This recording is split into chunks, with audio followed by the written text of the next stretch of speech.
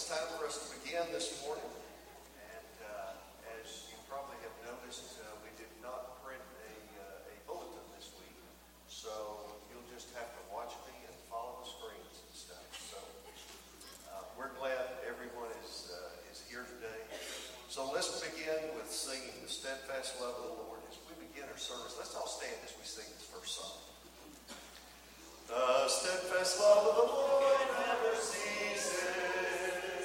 His mercies never come to an end. They are new every morning. Great is thy faithfulness. The Lord is my portion, says my soul. Therefore I will hope in him. The steadfast love of the Lord never ceases. His mercies never come to an end. They are new every morning. Great is thy faithfulness. The Lord is my portion, says my soul.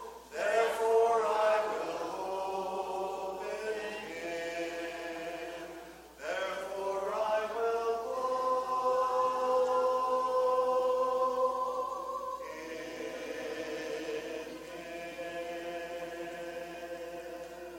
Be seated, please. We're part of the family that's been born again. Part of the family where love knows no end. For Jesus has saved us and made us his own. Now we're part of the family that's on its way home.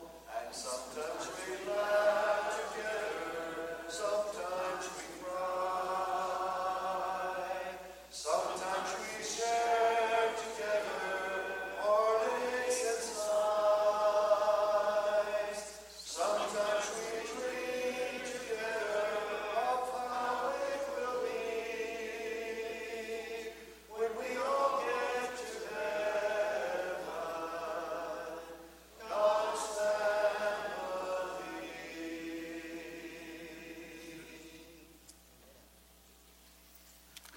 Good morning. We're glad that everyone is here, and those that are joining us on live streaming, we hope you too will have a wonderful worship experience. As Gary said, we don't have a bulletin, but I do have a couple of updates since our app was sent out. Janice Hardaway was taken to the hospital yesterday morning. She has AFib and pneumonia. So they're treating her there at Mother Francis. And Ralph Henderson, I talked to Barbara yesterday evening, and his surgery is complete. He's not doing that well. He's having a lot of pain, and they're just not able to do anything with him. So I told her that we would definitely be praying for both of them today. And others. When we get into our prayer, we have others that we want to mention. It's on your app. In Galatians 6:2, it tells us to bear one another's burdens. Matthew 11:28, the Lord tells us, bring your heavy burdens, and I will give you rest. Each Sunday, an elder will be in the room across from the chapel. We would be honored to have a word of prayer with you. Maybe it's a health issue for you or for your family, or just a situation that's bringing additional stress in your life. This can be an opportunity to unload a heavy weight and give your concerns to him. There's no greater answer than to let Jesus have your burdens. And know that the one who has eternal answers has your eternal interest at heart. Jesus is our source of strength for this life and forever. We want you to know this church believes in the power of prayer. And it would be our privilege as elders to pray with you. Anyone watching on live stream or here today. With that, let's pray. Father, thank you for this church, a place of refuge and safe shelter from Satan's world of chaos, a place where we share a common love, a common bond of service, a light for the world to see eternal hope and to challenge the lies and deceit from the world of darkness. A creator that made kings, but he also made beggars, and promises both that if they will believe, they can inherit an eternal kingdom. How great is our God. Father, we do have some sick of this congregation that we want to bring to you because we're very concerned about each and every one of them. We pray for Janice and Ralph. Father, we also pray for Debbie Jones and Greg as Debbie is fighting cancer treatment and getting her cancer treatments. We're thinking of Laura, that's Dale and Dot's daughter, who is in very serious illness right now. We have others that we want to mention: Fred Powell, Juanita Graff, Lyndon Phil Morris, the Gullions, Don and Nancy Crawford, and the Muncies. Father, each one of them are having different issues, and Father, it's our prayer that you will be with them, and we ask for healing. We ask for peace, and just, Father, we ask that they will return to us. We also ask for each one of us to have strength during this long pandemic. Many have been sickened, and others, it has created great stress in their lives, financially and mentally. Father, we just pray that the world can come to the realization that our God is in control. Man has only a brief time in this world, and Father, we need to be spending our time serving you and keeping our eyes on an unimaginable reward. Father, also we are in the process of looking for a youth minister. We pray you will open the doors wide in our search and help us select the man that will help lead and teach our young people, not only to serve, but to obtain a burning passion, a passion to be your disciple for a lifetime. We ask that you bless all of our young people. Give our select committee and our young couples wisdom as they move forward in this very important search. Father, we pray for this country. We are very concerned. Our country was formed on the belief of in God we trust, but now we are very divided. We have forgotten our first love and the source of our strength. We pray your hand will unite our leaders and bring us back to our foundation of godly morals, so we once again can all sing together, God bless America. Father, by your grace and mercy, we ask for forgiveness. For forgiveness of our continued weaknesses and our sins. The sins we have done or the sins that we say, but also the good deeds we chose not to perform. We ask that you forgive us. We pray that you will take the worldly ways from our heart and fill our heart with your love. Father, we give eternal thanks for your Son, Jesus, and the love provided by the eternal sacrifice on the cross. And we ask all of that in Jesus' holy name. Amen. How shall the young secure their hearts and guard their lives from sin? Thy word, the choicest rules impart to keep the conscience clear, to keep the conscience clean. As we prepare our minds for the Lord's Supper, this morning we'll sing 382. Why did my Savior come to earth? Why did my Savior come to earth and to the humble goal? Why did he choose a holy earth? Because he loved me so. He loved me so. He loved me so. He gave his precious life for me, because he loved me so. Good morning. Sometimes when I prepare for speaking for the contribution and the communion, I was telling John in the sound booth I might prepare a thesis, and sometimes I just let the Spirit guide me. That'll be the case this morning. So what am I going to talk about? Well, I'm going to talk about complacency.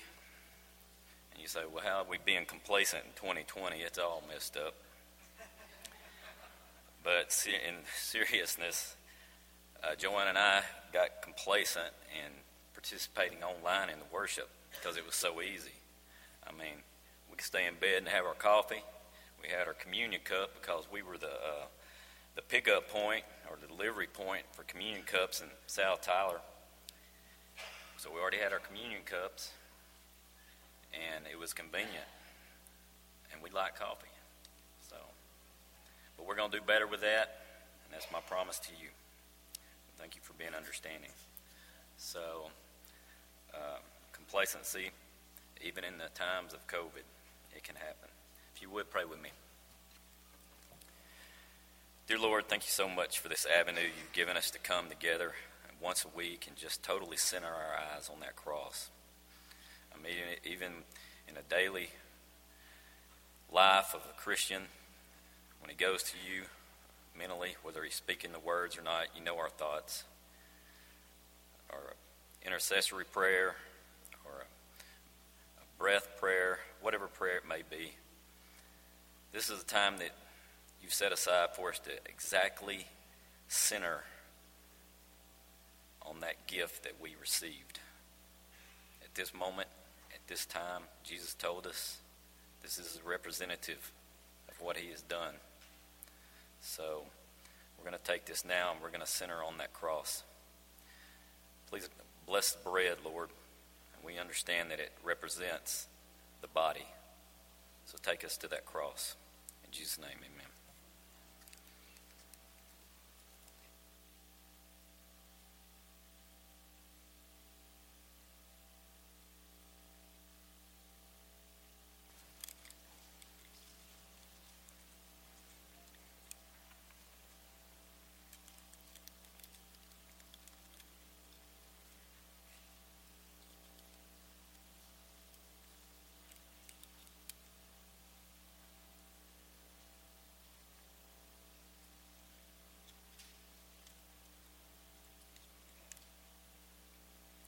If you would, bow with me again. Lord, thank you for the blood that cleanses us, that washes away sin. Thank you for allowing it to wash away my sin, Lord. It's such an awesome thing. We understand man could never come up with this. We know a lot of people are struggling, Lord. We ask you to just be there for them and bring them back. Help them know the Lamb is there. The perfect sacrifice has been made. You just got to take it. In Jesus' name, amen.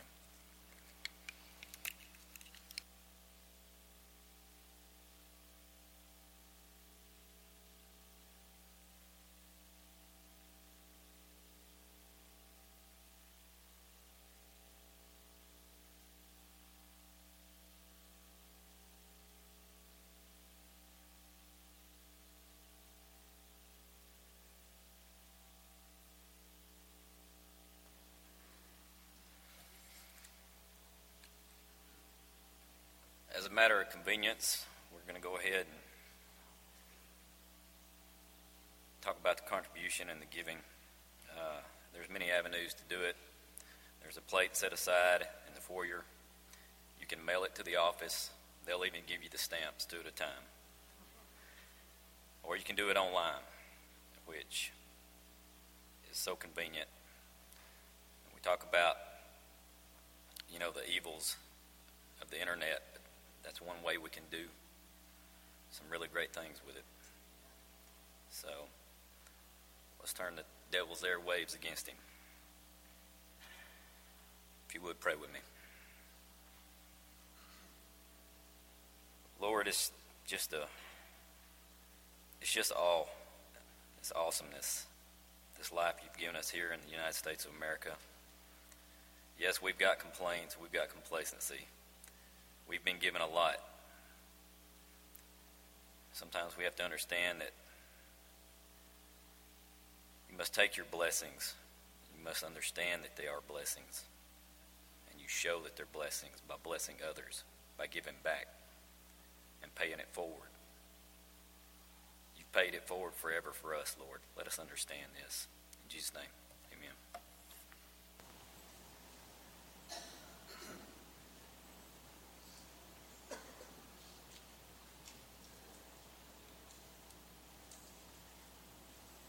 This time we'll dismiss all of our kids to go to the last program for their service this morning. And before Bill's lesson to us this morning, let's all stand and sing Faithful Love.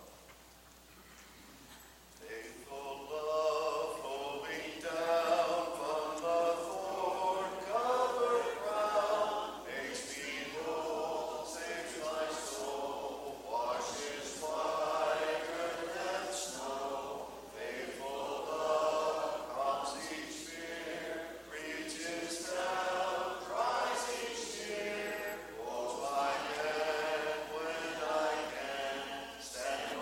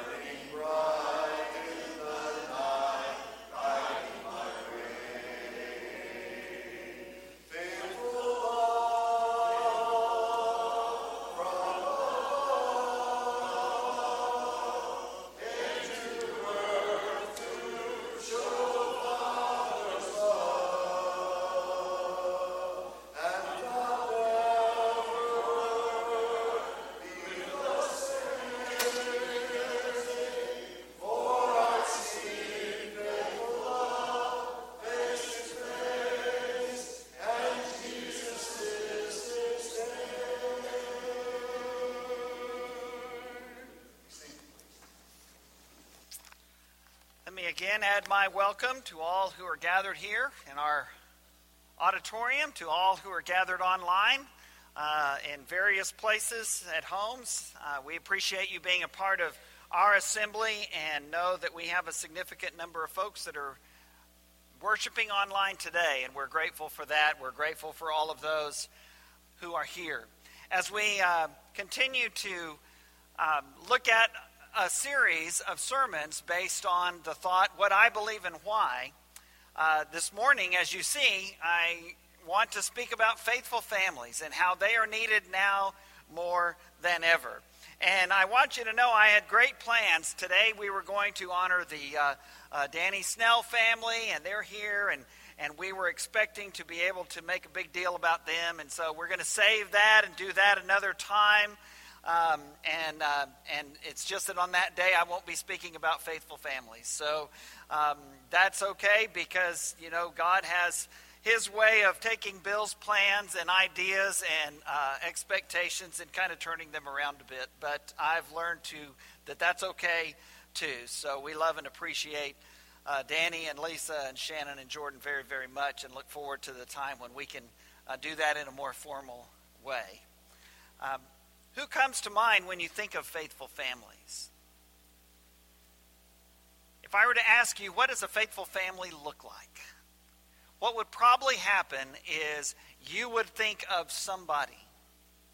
It may be your family, it may be your parents, it may be someone you know. Who comes to mind when you think of faithful families? And then what is it about that family that would cause that to happen? Why is it that they're the ones that come to your mind? I like this story. A lady wrote into Christian Reader and said, "My 7-year-old often asks for help in washing her long hair. One day I said, 'You really need to learn to do this by yourself.' 'I know,' she replied. 'I don't want my husband to laugh at me when you have to come over and wash my hair every day.'" Well, she is definitely on the right track, because that is certainly true. But the truth is, faithful families kind of lean on each other, and lean on the church, and lean on God. And I want you to know, I believe there are a lot of faithful families out there. There are a lot more faithful families out there, I think, than the media gives us credit for. We've been sharing in our Bible class in the Family Life Center over the last few weeks about biblical morality and the sanctity of marriage and the goodness and grace and forgiveness of God. And I shared with them a few statistics from a book by Shanti Feldhahn called The Good News About Marriage. She is a great writer and has written a book a few years back, The Good News About Marriage, in which she challenges that age-old statistic: half of all marriages end in divorce. And she says statistically that can't hold up. That can't be supported. It's just not true. And so we've mused a little bit in class, and I've kind of wondered to myself, how is it that has become so common, and how do you get to that number? And my best guess is, well, on any given year, let's say you have 1,000 marriages and you have 500 divorces, and so that's 50%.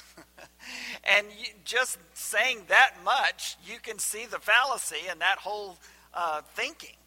Because obviously there are many more marriages that have happened than just that 1,000 this year, and those 500 divorces are probably not out of those 1,000 marriages. And so how do you do that? Well, the people that do statistics, they're able to see the kinds of percentages, such as out of 1,000 Americans, what's the percent of those who are divorced? And that number has been declining over the last 40 years, since 1980. That number has been steadily declining each time they measure it. And Shanti Feldhahn, in her book, she says, according to a 2009 study, 72% of first marriages were still intact. And then, of course, out of that 28% that's left over, not all of those were divorced. Some of those were widows or widowers. And that number is fairly consistent, Because in 1991 it was 70%, in 2001 it was 70%, and then in 2009, 72%. Even those who approach things from a more secular perspective and look at secular studies and research would say that 50% figure is a bit high. They would say, one study I saw said that it was closer to 40 or 42%. Shanti and other writers say that even that figure may be too high. Well, there's lots of other things and interesting studies that she has done and that others have done. And one of the incredible things that she wrote about was a study of couples who say, God is at the center of our marriage. And so she asked, the study asked, are you happy with your marriage? Are you very happy? Are you happy? Are you unhappy with your marriage? And this is just those who said that God is at the center of our home, at the center of our marriage. And of the ones who said that, in this study, 93% said they were either happy or very happy. 40% said happy, 53% said very happy. Having God at the center of your life and having God at the center of your home has an impact, and it makes a difference. An active, real faith, as well as an active, real involvement and connection with a local church, makes a great deal of difference. Again, that figure is not 100%, and I'm sad to acknowledge that. And we all know that that's true. And at this church, we preach very strongly of the sanctity of marriage, and we also preach very strongly that if you are divorced or going through a divorce, that we're here for you. And we're here to help in whatever way we can. Because that's what the church is supposed to be about. I appreciate, Sean, your comments as we gathered around the table.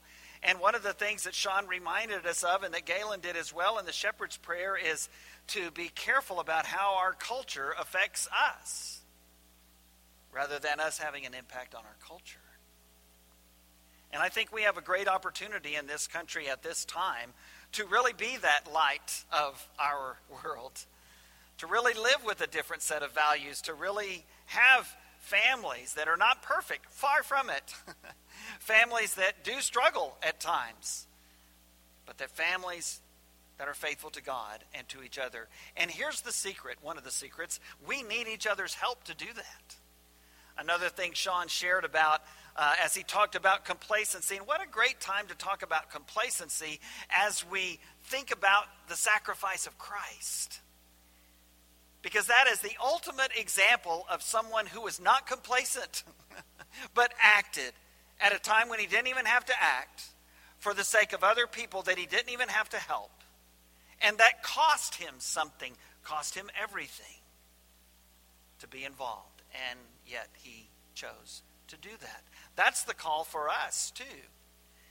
And in order, as Sean was talking about watching online, our leaders, we have bemoaned the fact for months, literally, to each other and in meetings, that is everybody going to come back when we are able to come back? Or are some going to say, I kind of like that pajama church. I kind of like having, my songs and sermon and communion in bed while I have a cup of coffee close by. Honestly, that kind of sounds glorious a little bit. But we need each other. We need each other. God could have actually arranged for that from the start. But instead, he said, no, you assemble together. You meet together. And we know that many of our family and others who are watching online are watching online because they feel like they need to stay at home right now. And we're okay with that. And we trust your judgment on that. But what we're praying for and what we're looking for, and quite frankly, as Sean said, what we're expecting, is that when the time is right, and it's time, that everyone will come back. And that we will be here together, because that's the whole purpose of the assembly. In the New Testament, the purpose of the worship assembly is not to worship God. We can do that anywhere at home. The purpose is to worship God together to encourage one another in the process. So we want faithful families, but to have faithful families, we need each other, and we need each other's help. Scripture has a lot to say about what it takes to have faithful families. And there are a lot of scriptures on the app that's got my sermon outline on it, and so I encourage you to take a look at that when you have time. Also, I'll certainly be glad to share any of these scripture passages with you as well. A lot of the scriptures that are on that outline are scriptures that are not specifically in the context of husband and wife or parent and child. And I think we forget sometimes, I forget as a husband and father and grandfather now, we forget sometimes that the passages that tell me how to be a good husband and father and grandfather and brother are not just the ones that are in that specific context, but they're all the scriptures. The scripture that says love your neighbor as yourself, I have news for you. That applies to how you treat the people that you live with. It does.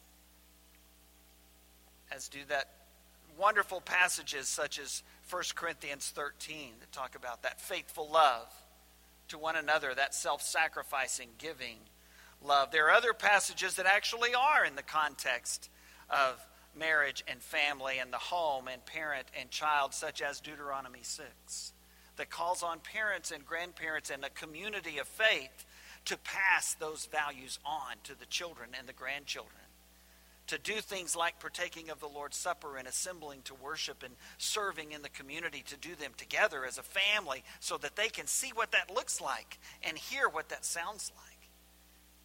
That's the call in Deuteronomy 6. In fact, it's that very passage where we get the first and greatest commandment. I mentioned the second, love your neighbor as yourself. The greatest, to have no other gods before me, to love God with everything about you. Heart, soul, strength, and mind, that's taken out of that passage in Deuteronomy 6. Well, I want us to read this passage in Ephesians 5, starting in verse 21, and goes through chapter 6, verse 4. And it's one that we're all familiar with. And we'll look at that in just a moment. Faithful families aren't perfect. They have plenty of struggles and plenty of opportunities to practice forgiveness. We'll say more about that as we go. But the great thing about a family is that you get to work on your forgiveness. You get to work on your patience. You get to work on not getting your way. Because I tell people, if you want to be selfish, if you want to have your way, then you may want to reconsider whether you should live with someone or not, because when you do, you don't always get your way. And what the scriptures that we're about to read are going to tell us is that that's especially true of husbands and wives. So a few things as we look at faithful families, how we need them now more than ever. Number one, faithful families break unhealthy cycles and start new healthy ones. Faithful families break unhealthy cycles and start new healthy ones. So these very familiar words in Ephesians chapter 5, starting in verse 21, and yes, I believe this passage on husbands and wives and how they relate to each other, how the church relates to Christ, starts with verse 21. Submit to one another out of reverence for Christ. Wives, submit to your husbands as you do to the Lord. For the husband is the head of the wife, as Christ is the head of the church, his body, of which he is the Savior. Now as the church submits to Christ, so also wives should submit to their husbands in everything. And if that's where this passage stopped, that would be hard and difficult and impossible. But that's not where it stops. And what I just read needs to be read and followed and understood in light of verses 25 and following. Husbands, love your wives, just as Christ loved the church and gave himself up for her, to make her holy, cleansing her by the washing with water through the word, and to present her to himself as a radiant church, without stain or wrinkle or any other blemish, but holy and blameless. Verse 28, in the same way, husbands ought to love their wives as their own bodies. He who loves his wife loves himself. After all, no one ever hated their own body, but they feed and care for their body just as Christ does the church. For we are members of his body. Verse 31, for this reason a man will leave his father and mother and be united to his wife, and the two will become one flesh. This is a profound mystery, but I am talking about Christ and the church. However, each one of you must also love his wife as he loves himself, and the wife must respect her husband. Chapter 6, children, obey your parents in the Lord, for this is right. Honor your father and mother, which is the first commandment with a promise, so that it may go well with you, and that you may enjoy long life on the earth.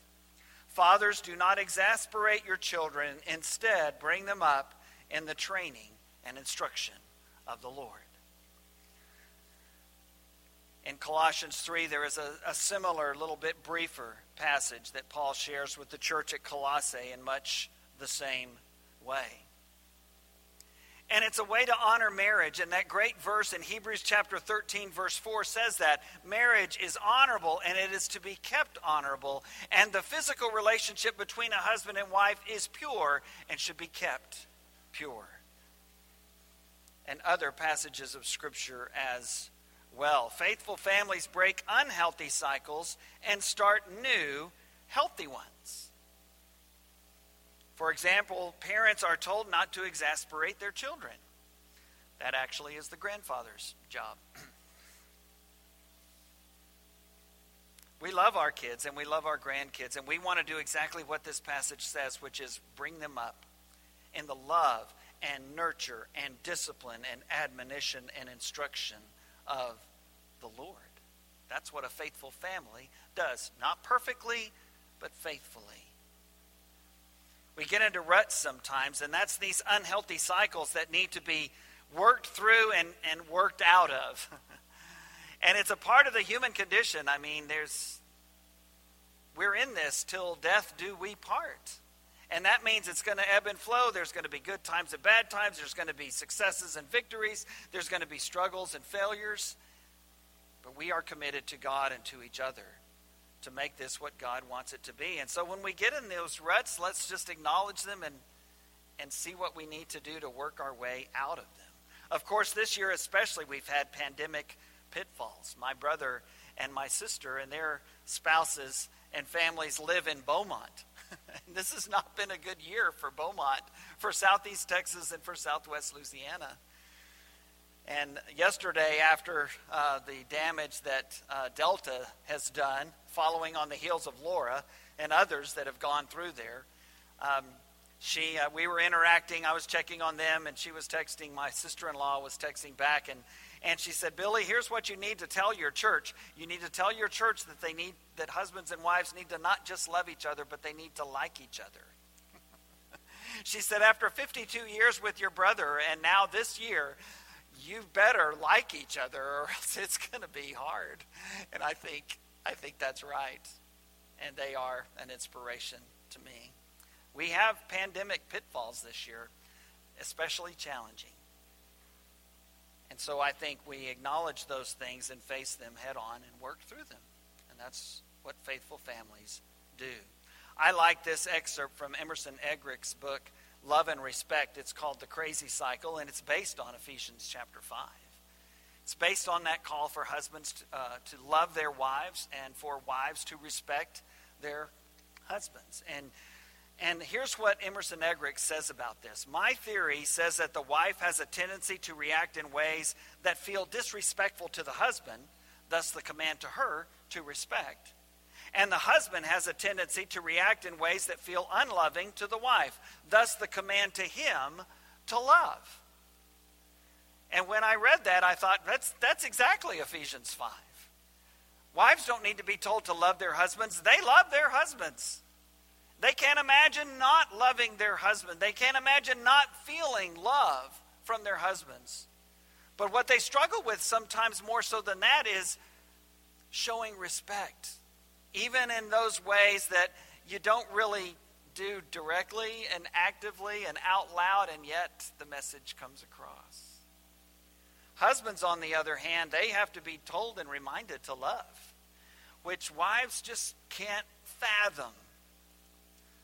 But here's what the studies show. If a wife is asked, would you rather your husband love you or respect you?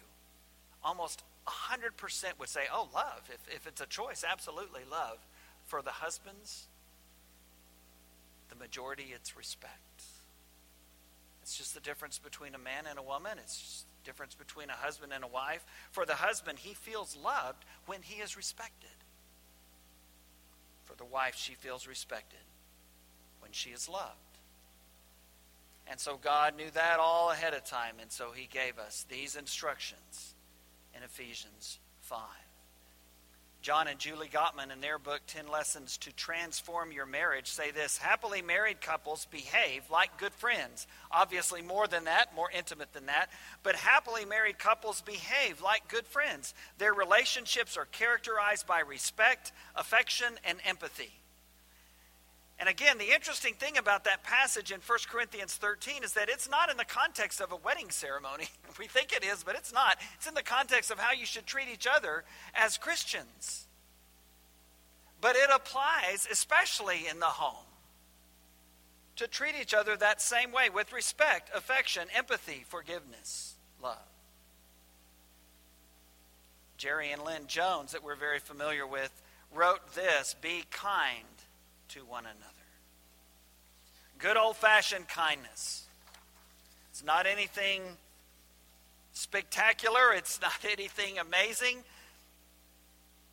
But in our homes, faithful families are kind to one another. They treat each other with kindness and respect and love. Secondly, faithful families act unselfishly. They act unselfishly. And again, the passages in Ephesians and Colossians, but also that 1 Corinthians 13. And we sang about it, that faithful love that Jesus shows us. Now it's changed us forever, and that's how we are to live with others, and especially those that are in our own homes. Faithful families act unselfishly. Again, if you want to live a selfish life, that's okay. Just don't get married. Don't have kids, because it requires you to not get your way. It requires you to put someone else above yourself in this world. It's the passage in Luke 10 of the Good Samaritan describing and defining what it means to love your neighbor as yourself. Jesus telling us the greatest among us will be the servant, not the served, in Matthew 20. And he himself, he says, came to seek and to save the lost in Luke 19, and to serve rather than be served by giving his life on the cross. Faithful families do the little things and make the little sacrifices, and they make all the difference. And if you're not sure what that is, ask your spouse, and I'm pretty sure that they'll tell you. Faithful families act unselfishly. Number 3, faithful families are not perfect. Faithful families are not perfect. I know this is going to come as a huge surprise to everyone that's watching online, everyone that's here, but Bill and Joyce's family is not perfect. There, I said it. It's out there. I know you thought that we were, but we're not. No one is. And of course, you knew that.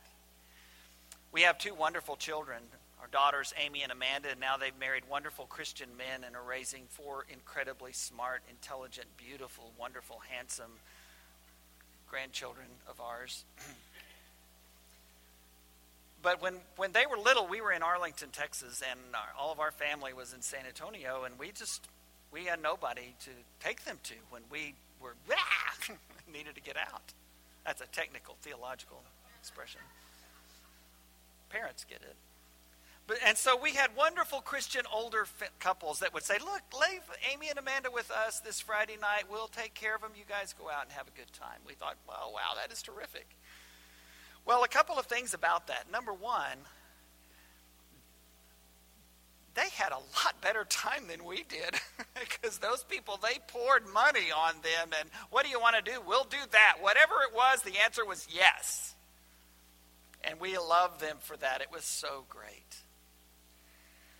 But it was so interesting what they would tell us about our children. It was the same thing that other families at church would tell us about our children. They would say something like, I don't know what y'all are doing, but you have the most perfect daughters. They are wonderful. They're so respectful. They're so kind, so unselfish. And Joyce and I would look at each other and say, do you know who they're talking about? In fact, one of the families that we had left them with one Friday or Saturday evening, when we got there and rang the doorbell, we heard the chaos inside, and we thought, oh, man, it's been a miserable night for them. And they answered the door, and they told us, they said, they have been wonderful until they heard the doorbell. And then it was... Faithful families are not perfect. Preachers' families, including preachers, are not perfect. Another good book is Gary Chapman's The 5 Love Languages. And we don't always give gifts based on what our spouse wants to receive. Sometimes we give gifts because we kind of like that, so we just figure that they will.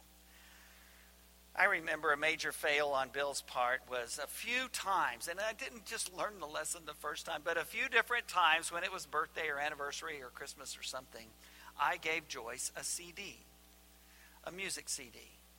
Now, it's interesting because you had LP albums, and then you had 8-track tapes, and then you had cassettes, and then you had CDs, and then you had live streaming.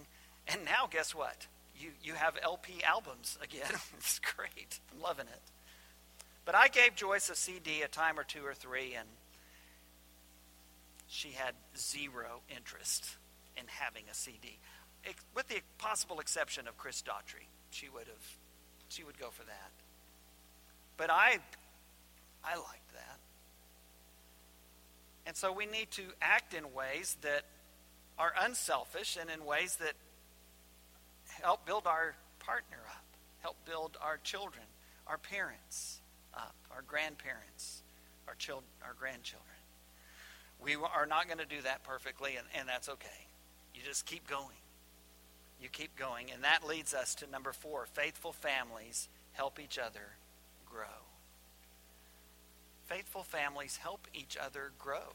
It's one of the great things I think about being married is that you get to not just have what you think is the right way to do things, but you get to have someone else contributing to that discussion each day of your life so that you learn from each other and you grow from each other, because chances are you're not just alike.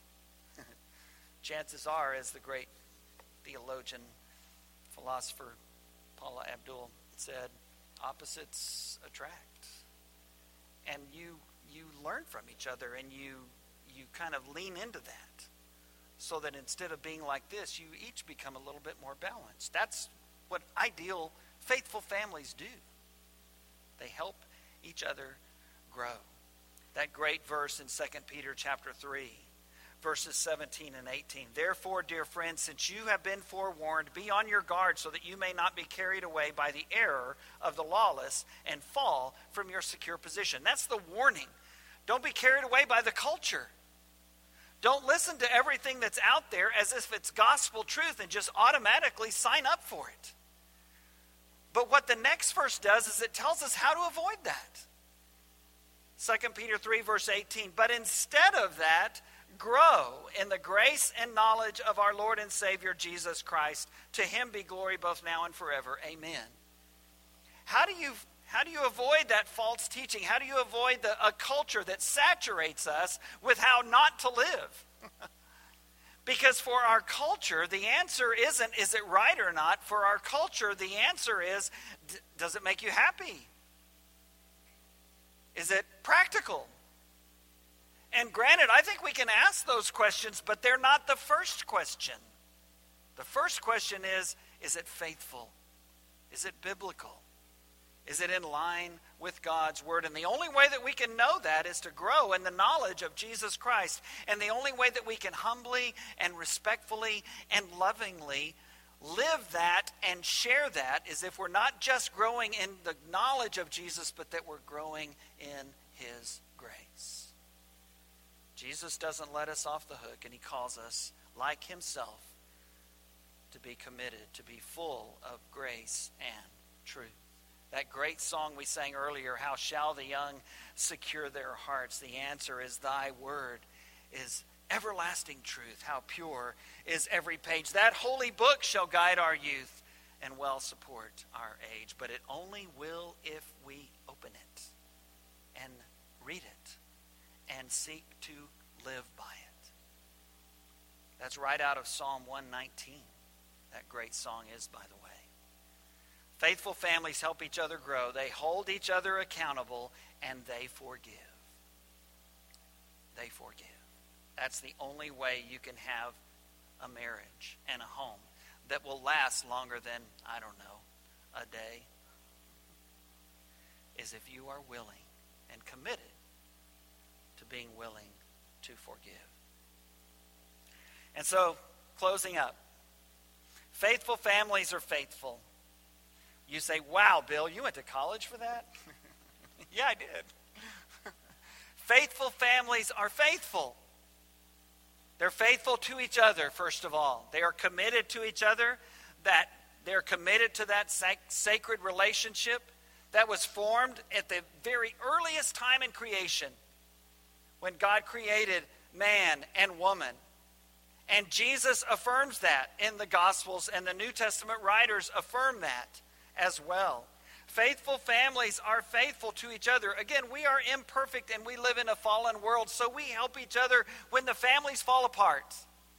We're there for each other, and we see each other through that. But we call each other to be faithful.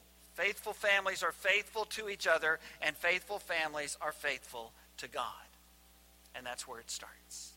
It starts with being faithful to God. Faithful families are needed now more than ever in the church and outside of the church. I believe in faithful families. This morning, if we can be of service to you and you'd like to come to the front during this song, that's fine. If you'd like to go to the back and speak with our shepherd Galen at the end of the service, you're welcome to do that as well. Come as we stand and sing our song. Softly and tenderly, Jesus is calling, calling for you and for me. See the portals, he's waiting and watching, watching for you and for me. Come home, come home.